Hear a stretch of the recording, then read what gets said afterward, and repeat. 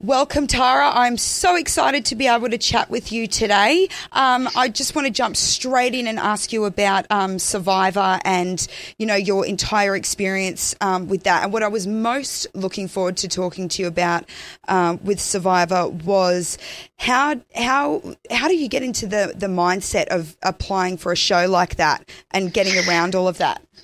Oh, it's the most bizarrest thing I've ever done. Even have that whole let's apply, in your head, you just think, oh, I'm probably never going to get on. You don't really just go and apply and think, yep, I'm ready. Let's go on. Mm-hmm. So the whole process, it did take some time. I started in November 2016 and I didn't get the call until March to say I'm on the show. So there was a few months of waiting and preparing and, really just mentally trying to work out if this is what I really want to do. So what were some of the challenges that you faced or you felt like you conquered, whether it was from your own mindset or, obviously there was the Survivor challenges that you got through, but I think for... Only just. Yeah, but you did so well. Runner-up is an amazing accomplishment. What were some of the challenges that you felt, going in and coming out that you really conquered through that whole experience? I definitely think my social game really brought me to the end. I wasn't a real physical threat by all means. There was we had an Olympian water polo player. So, my whole status of being this, fantastic person, great at challenges was not. So really for me it was back at camp life and I guess, making sure I'm not hurting anyone, but it's a game. And at the end of the day, you've got to vote these people out to make sure you're still in. And for me, when I got home, it was a little bit of guilt. I know I spoke to a lot of the contestants after we all got home and I rang them and said, look, I'm so sorry. I had to get you out. And they were like, Tara, it's a game. I didn't even think anything more of it. But for me, I felt quite guilty. I got that far and I got all these people out. And so for Jericho as well, I know for both of us, we felt quite guilty at the end. So when you came out, and we did speak about this briefly, but what was the reaction to you? What was, obviously with the support, but we've had our own conversation about some of the social media trolling that happened that kind of came from left field as well. Yeah, at the start when my promo got, announced on television, I was getting stay at home, Mum, way to go, girlfriend, and I got all these fantastic comments. And then, towards the middle and then even at the end there, because I survived the whole 55 days, I got quite a few really negative messages regarding that I left my children at home with their dad. So, it was no more good on you, girl. It was more how can you leave your three beautiful boys at home with their father? And I'm because it's their dad and they're at home. And we should be supporting women, going outside their comfort zone and chasing, new experiences and new challenges, right? That's right. And at the start, like I said, I even looked back at some of the comments and these women were all for me at the start. But then it was almost well, she's getting successful now with her game. Let's put her down. And that's where I was I'm so shocked because I went from having so much, good motherly support and the one person who I thought would always have my back are the other mums and the other women out there. And they were the ones that were really starting to get negative towards me. And I just couldn't believe it. I was so hurt by some of the things, people would say, she's fat or, her voice is funny or, Tara's annoying. But the ones that hurt me the most was the mums that were saying, don't leave your kids. And I'm just my kids are everything to me, which is why I went on this show to help our future.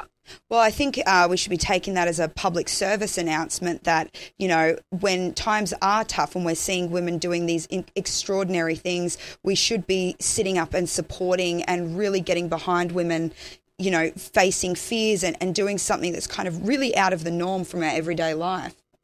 Absolutely. And, it was the men that were on there saying, oh, Tara shouldn't sit next to the skinny girls. You know what? That's fine. Oh. That's their judgment. That's their character. They're men. as much as I didn't approve it.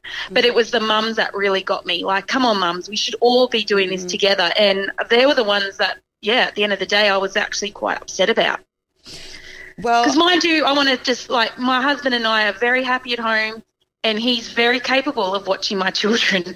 And for him, it also turned to the point where he was like, wow, she does so much. Well, it would at be home. Insulting to his capabilities as well. Like Exactly. He actually got to see how much I really do back here at home. So, it was a learning curve for both of us. But yeah, definitely something that was something I was definitely not prepared for, was the judgment and of other mums.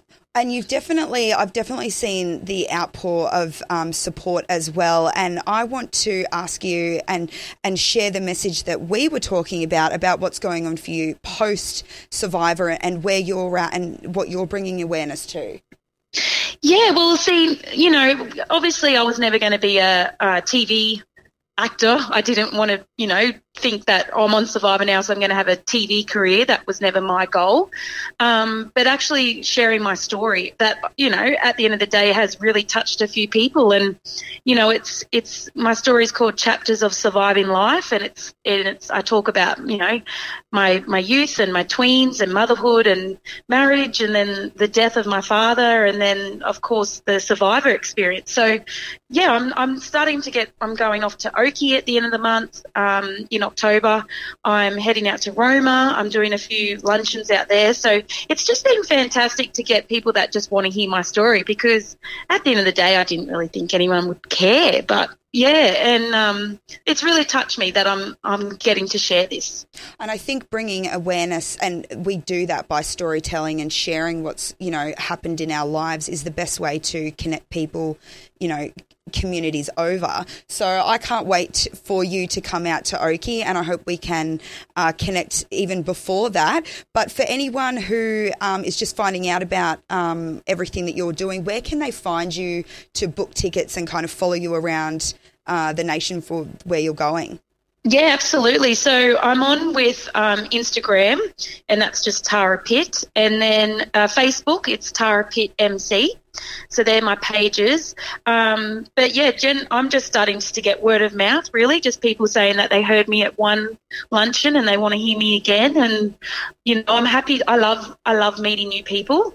And, I think also just the audience. I'm targeting so many different audiences, from the teenagers to, I went to the Yamundi Rotary and just did a talk to them, and these old guys that were there were just laughing because they were just like, it was a really good inspirational story. So it's good to, I touch base on everything, from the death of my dad, which really, hit hard for me. Mm-hmm. But, if I can turn that into something of sharing my story about my dad and help someone out there, even if I'm helping one person, then I feel like I'm doing my job. Well, thank you so much for coming on Warrior Women Radio with me. I love being able to hear everyone's stories and being able to share your message. So we'll pop some links up on the Power FM Toowoomba Facebook page as well for this interview and where they can find you. Thank you so much for your time, Tara. Thank you so much, Sam. It was lovely talking to you. That was Tara Pitt, runner-up of 2017 Survivor. You're listening to Warrior Women Radio on Power FM.